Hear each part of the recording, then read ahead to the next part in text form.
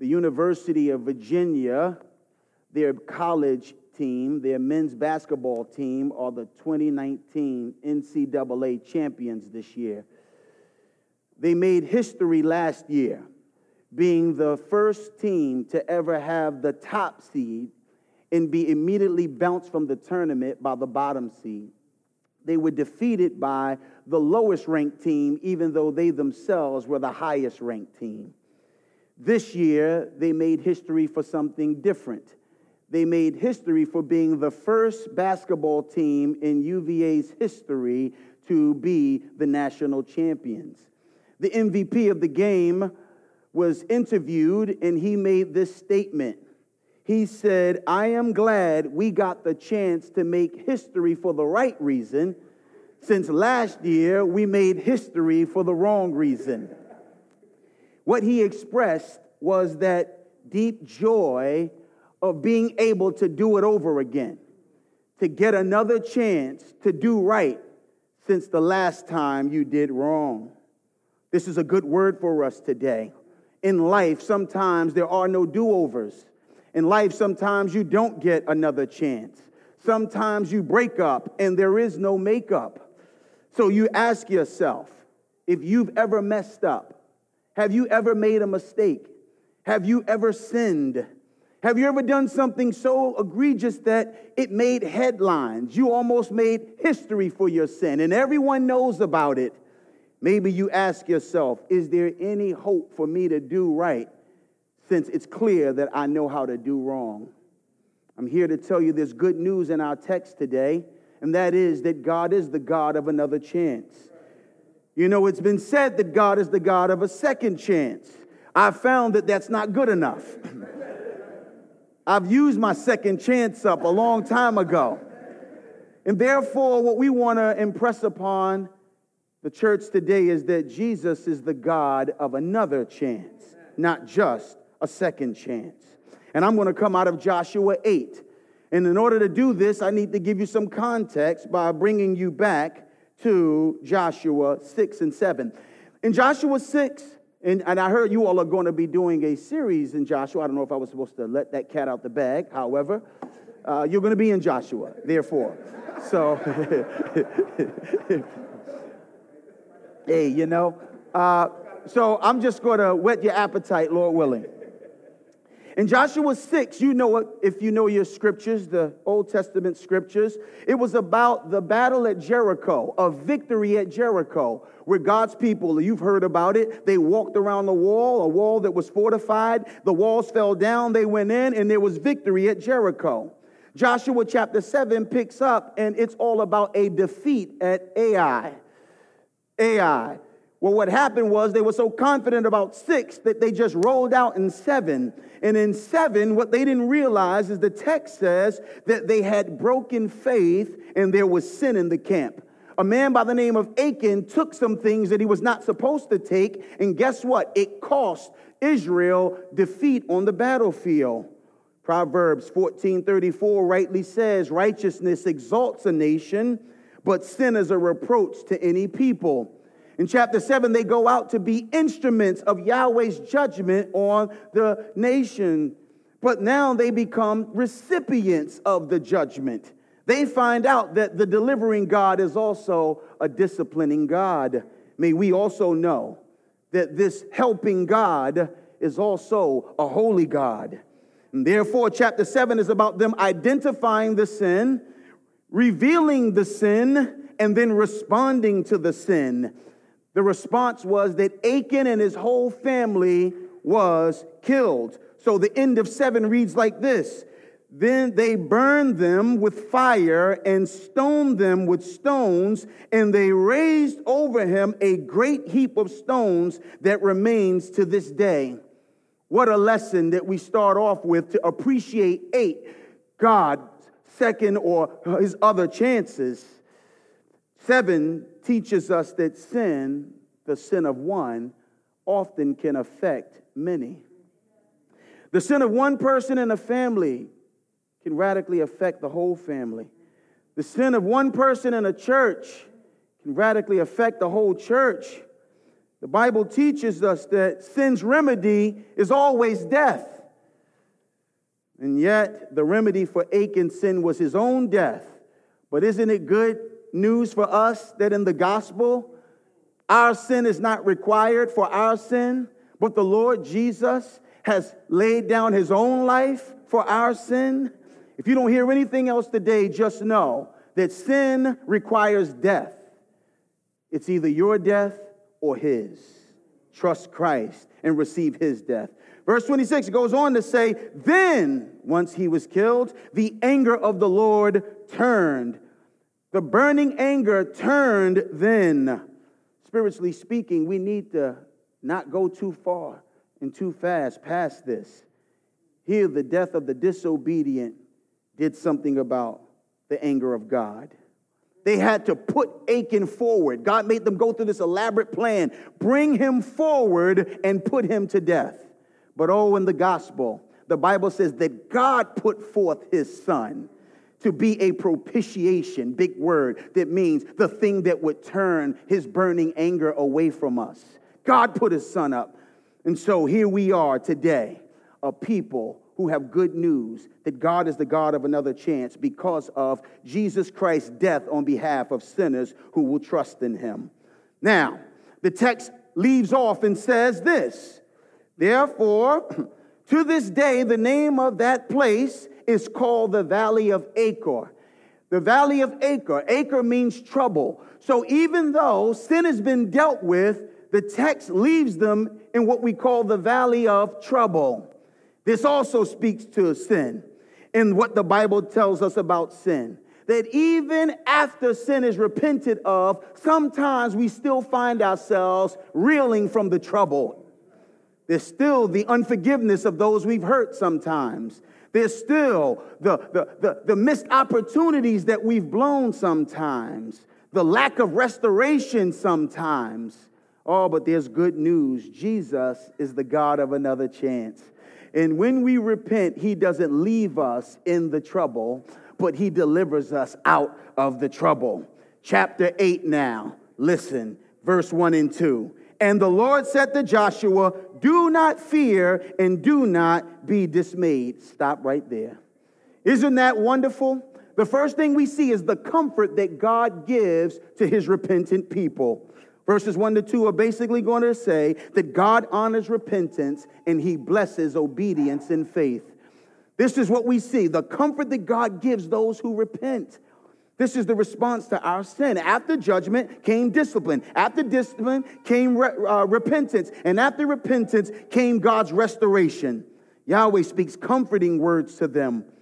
He says, I forgive you. You know, we're in a day where people will say, I forgive you, but we can't be friends again. I forgive you, but it'll never be the same. I forgive you, but I don't have to reconcile. I forgive you, but I don't have to like you. But this is not Bible. In Bible, forgiveness removes the gap, and reconciliation closes the gap. I remind you of the words of Paul in 2 Corinthians 2:7 when he said, he's repented already. Turn and forgive him, lest he be overcome with sorrow. How about the words of the Lord Jesus? How much should we forgive? 7 times, Peter said? No, 77 times. You can't forgive 77 times if you check out after one. These are meant to be encouraging, strengthening words. 39 times in the Old Testament you'll hear, do not be afraid, because God wants you to know, be comforted. But he also wants you to be strengthened. So this combination, do not be afraid and do not be dismayed, that's only 3 times. Once when they were about to take on the task of the temple. And the next time when they were about to, twice that, when they were taking on the task of the temple, and once when they were about to take the land. In other words, God says you don't have to be dismayed because you can do what I've called you to do because I've forgiven you. I'm with you. He restores our confidence that we can do what he says. So how does he honor our repentance? By forgiving us. How does he bless our obedience that comes from faith once we repent? Well, in a few ways, our text will show us. First, his participation. His participation. Note that Yahweh's back in the driver's seat. Chapter 8 starts off with Yahweh telling them, okay, now let's go to war. But in chapter 7, if you were to go back, what you would see is it starts off by saying that they just said, let's go to battle. And they said, we don't even have to bring everybody. This is clearly doable. Everybody fall back. We don't need you. But de facto, they said, we don't need God. But here now, after they've repented, God is back in the driver's seat, running point. He's the one that's calling the shots. And so when you repent, you get God's involvement again. When we do our own thing, when we sin and do it our way, often he leaves us to ourselves. Sure, in his grace, he sometimes still shows up, but often at a point. In the words of Charles Spurgeon, we don't come together with our God as long as we won't part with our sin. He gives them his participation. He's back in the driver's seat. Also, his wisdom. He articulates the plan. It was the exact opposite of the human wisdom of those who went out to battle. He says, take all the fighting men with you. They said, just take a few. Don't make everybody come. Now God says, take all the men with you. God's ideas are often the reverse of our ideas. And we would do well to listen to him rather than our own selves.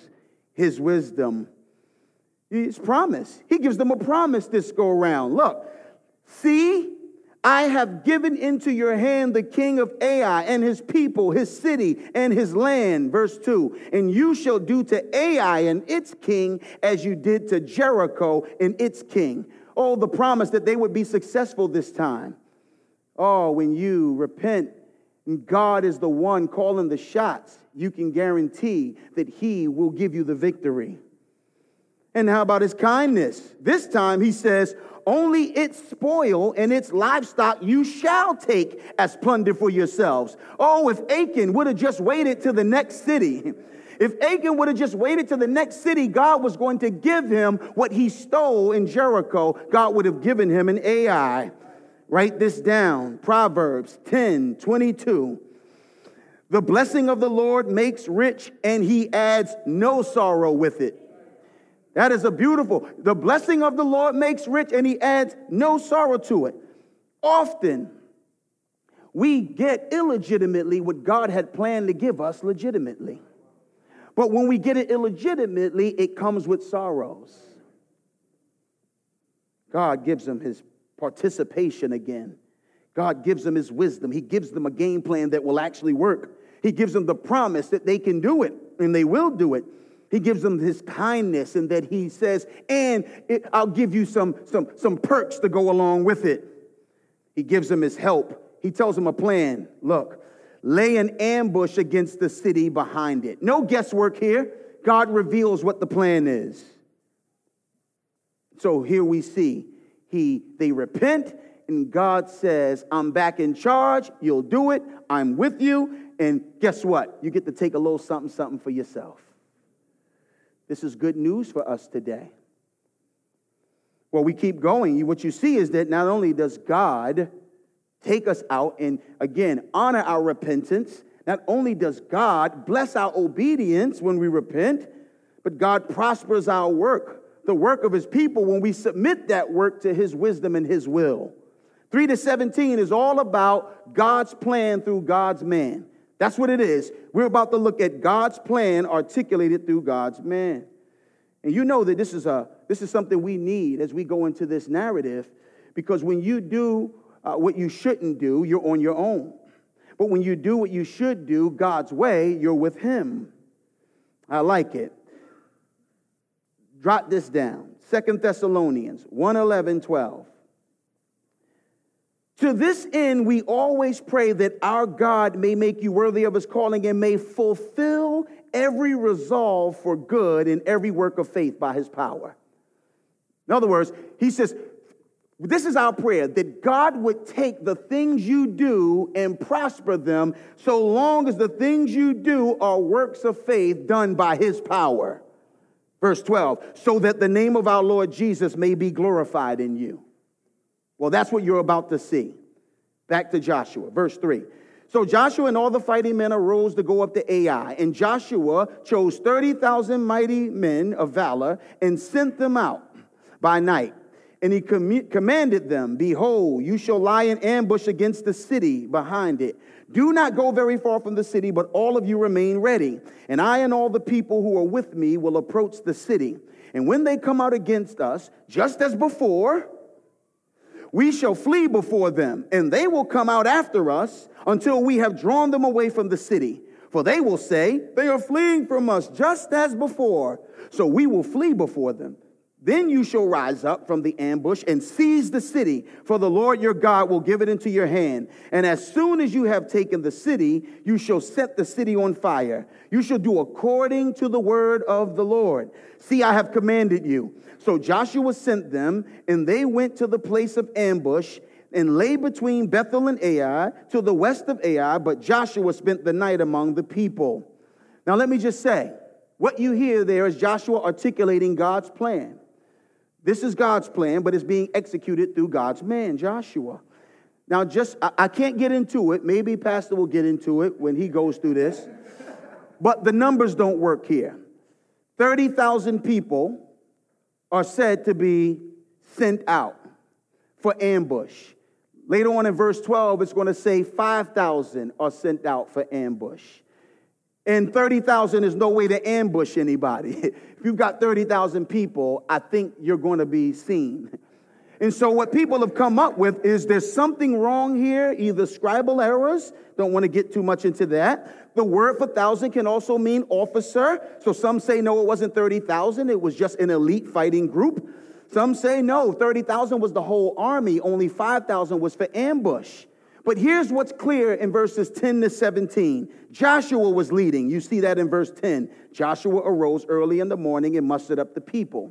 5,000 was a contingent, verse 12 says, for ambush. And 25,000 or so seemed to be a contingent for bait. The 25,000 comes out and says, nah, you can't catch us. The people say, we already rocked y'all before, so come on, everybody, let's go beat them down again. They lead the people out, and the 5,000 then come around, and they burn the city. When they burn the city, the people realize in Ai, we messed up. Now we're sandwiched between the people who burned our city and the people who let us out. So this is clear. They fall for it. Verse 14 basically says, and as soon as the king of Ai saw this, he and his people, the men of the city, hurried and went out early to the appointed place toward Arabah to meet Israel in battle. But he did not know that there was an ambush against him behind the city. And Joshua and all Israel pretended to be beaten before them and fled in the direction of the wilderness. So all the people who were in the city were called together to pursue them. And as they pursued Joshua, they were drawn away from the city. Not a man was left in Ai or Bethel who did not go out after Israel. They left the city open and pursued Israel. This ambush was like Ali's rope-a-dope. If you know anything about Ali and Foreman, rumbling in the jungle, Ali pretended like he was defeated only so he could lure Foreman in so he could turn the tables. This is what Israel does by God's wisdom. They act like they were defeated only to lure them out and use their own pride against them. Oh, they said to themselves, we will do what we did before. Church, be mindful of present confidence based on past victories. This can undermine a present humbleness and a present dependence. Oh, my professor used to say, don't tell me what you believed, tell me what you're believing. There are plenty of people who used to believe, but what you used to believe is not helpful in the moment.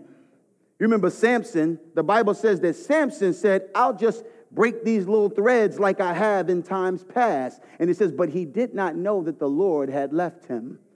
Oh, let us keep watch and pray.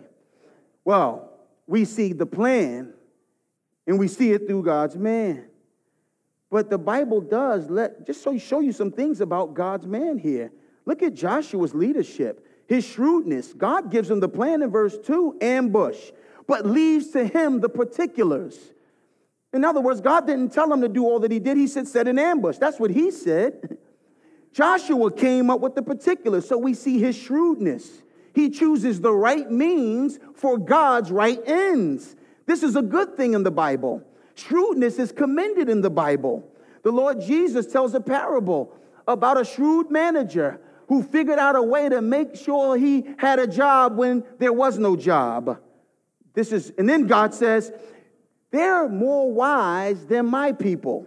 So church, let this be a lesson that we want to do God's will, God's way. We want to learn how to do the right things the right way.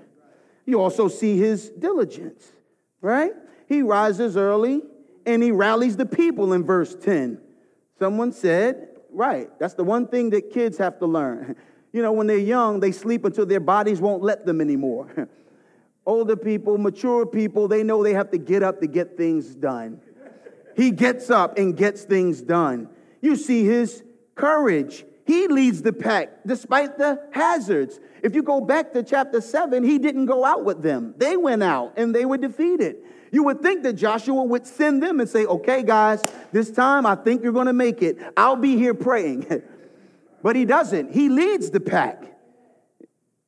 Verse 5, he says, I and all the people who are with me will approach the city. Verse 11, all the fighting men who were with him went up and drew near before the city and encamped on the north side. You see a leader who's with his people, a leader who's leading his people, not by ducking the hazard, but actually taking charge in it. You see his commitment. The Bible says something interesting in verse 13. It says that he set everybody in their place, and then it has a but. And you know, but is a way to contrast. Everybody was in a safe place. It says, but Joshua spent that night in the valley. We don't know why he spent the night in the valley, but we know is that he made sure everything was everything, and then Joshua went down. One commentator, one preacher says he was probably spending the night in prayer. The text doesn't tell us. It just says once he made sure everybody was safe, but Joshua spent the night. Look at Joshua. What a leader. Lastly, you see his dedication. In verse 18, the Lord says, then the Lord said to Joshua, stretch out the javelin that's in your hand toward Ai, for I will give it into your hand. If you skip down, verse 26 says, but Joshua did not draw back his hand with which he stretched out the javelin until he had devastated all the inhabitants of Ai to destruction. In other words, what we see is Joshua obedient to the commands of Israel, to Yahweh. And it says here, he's dedicated to not just starting the work, but finishing the work. Starting the work and finishing the work. What I just ran through is what we call divine sovereignty and human responsibility. Yahweh's instructions, but Joshua's execution.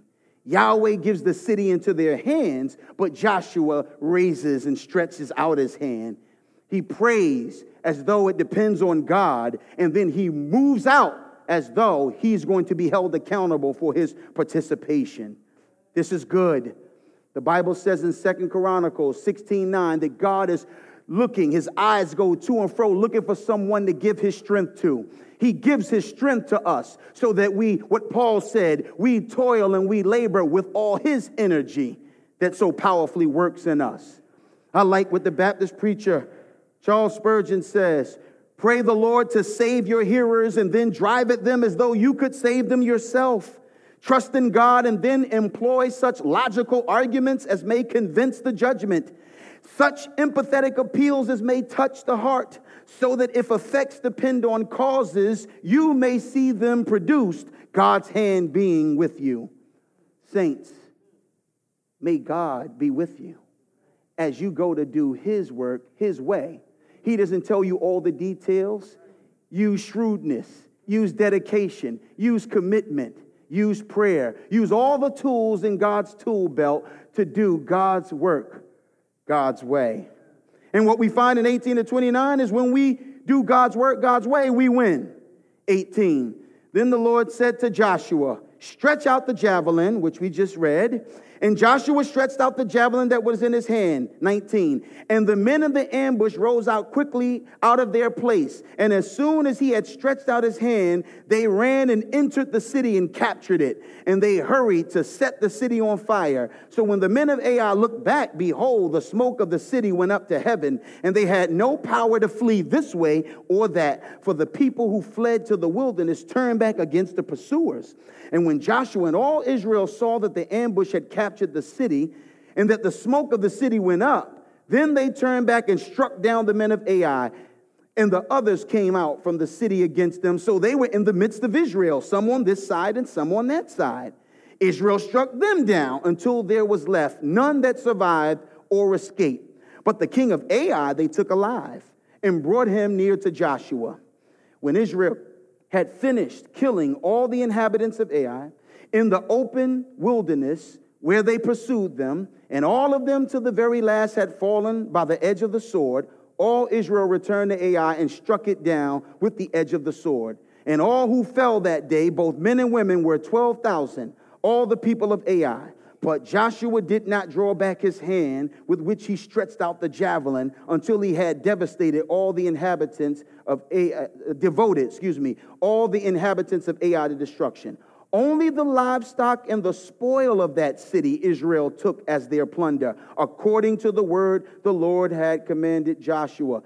So Joshua burned Ai, made it forever a heap of ruins, as it is to this day, and he hanged the king of Ai on a tree until evening.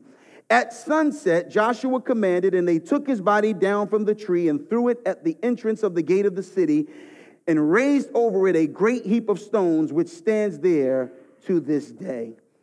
Now that's the story. You notice any parallels between what happened to Achan and what happened to this king? The very thing that was planned for this king happened to Achan and his family. In other words, saints, God is gracious, but sin always has a price.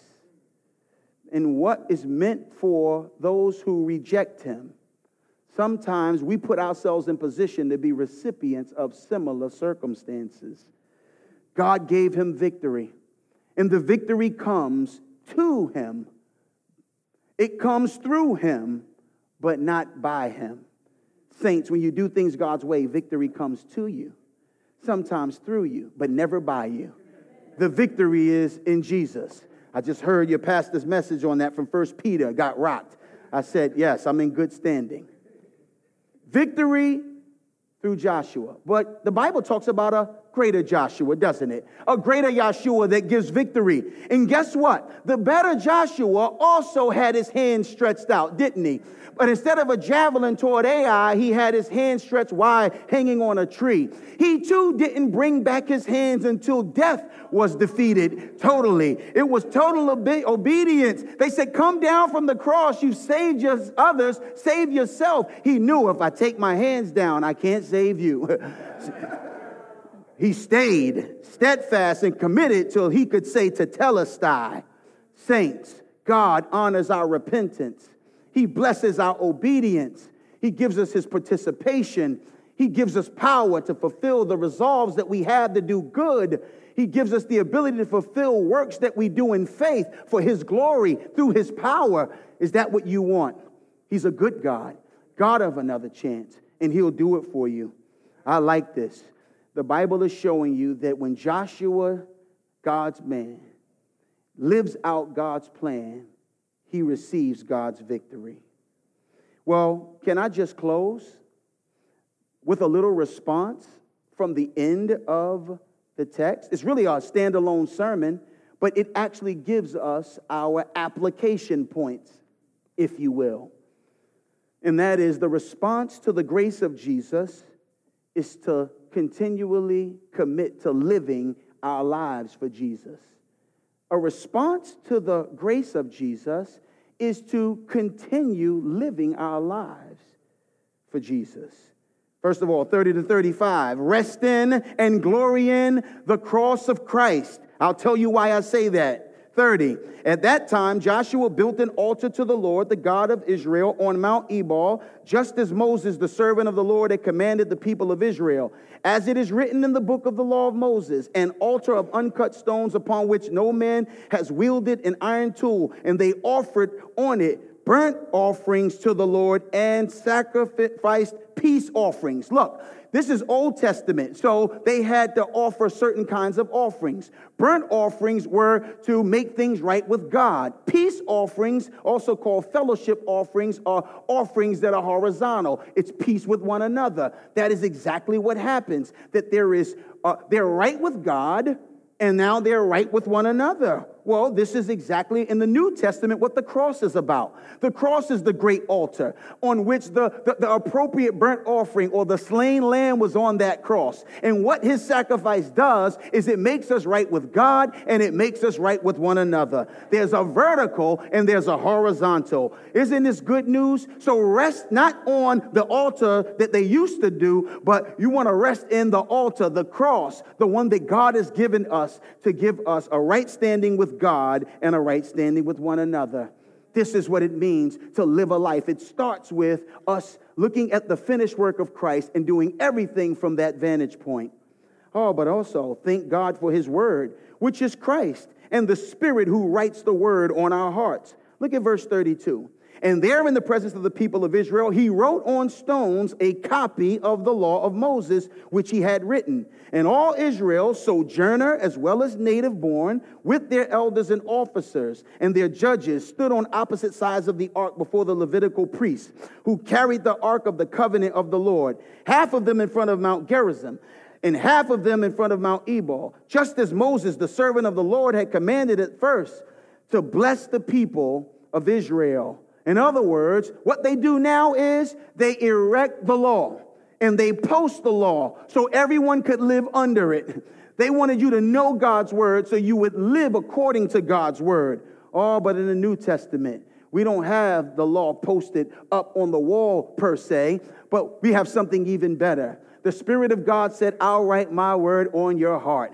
I'll write my law on your heart. So what we do is we thank God for Christ, the Word who became flesh and dwelt for a while among us, and who gave us the Spirit who writes the law on our hearts. This is how you respond to the grace of Jesus, by living thankful for the fact that he gives us godly inclinations to know God's word and to obey it.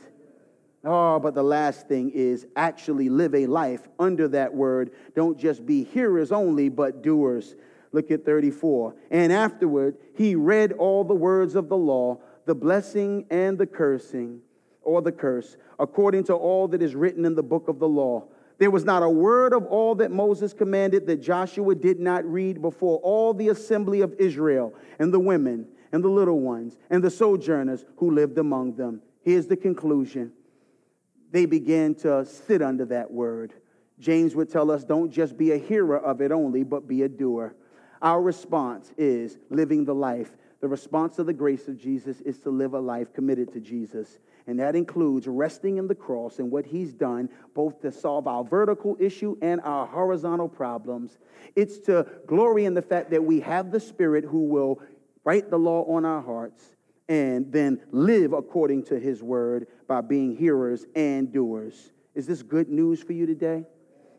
This is what he does. This God of another chance does it because of what Jesus Christ has done.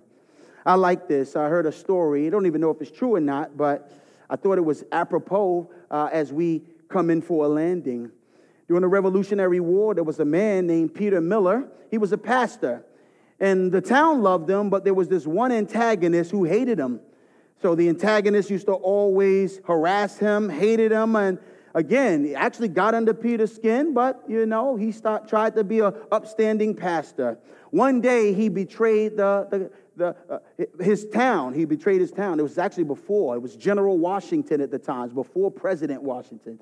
And so he actually was a traitor, and so he was sentenced to die. He was actually sentenced to die. Peter Miller, upon hearing that he was sentenced to die, he made a trek and he went to General Washington, and he said, General Washington, I'm here to plead for a pardon for this man. Washington said, no pardons will be given for your friend. He said, oh, excuse me, this is not my friend. In fact, this is my worst enemy. Washington said, well, whoa, this changes everything. You mean you would come and ask for a pardon for your enemy? He said, well, I will pardon him, not for him, but for you. Well, he begins to walk about 12 miles from where he received the pardon to go take it to where they were about to execute him. And so when he sees Miller coming through the crowd, he says, oh, there he is, Pete Miller, coming to see me get what I deserve. Miller said, I'm not coming to see you get what you deserve. I've come to see you pardoned for it. He gave him a pardon. Brothers and sisters, the Lord Jesus doesn't want to see you get what we do deserve. He gave his life to see us pardoned from it. Look at this. Instead of watching us get what we deserve, he took what we deserved. What grace that would give us another chance by enduring the suffering that we deserved. He's the God of grace.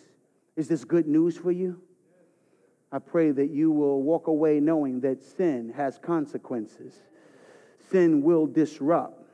But if we would just repent, God would honor our repentance, and God would forgive our sins, and God would prosper our resolve to do good and to do right going forward. To close, I turn you to Micah 7:18-9. Who is a God like you? Pardoning iniquity and passing over transgression for the remnant of his inheritance. He does not retain his anger forever, because he delights in steadfast love. He will again have compassion on us. He will tread our iniquities underfoot. You will cast all our sins into the depths of the sea. Take joy in that. If you're not a believer, this is step one. Acknowledge your sin. Come to the sin bearer. Repent from your sin and receive the forgiveness that he offers for sin. Amen. Let's pray.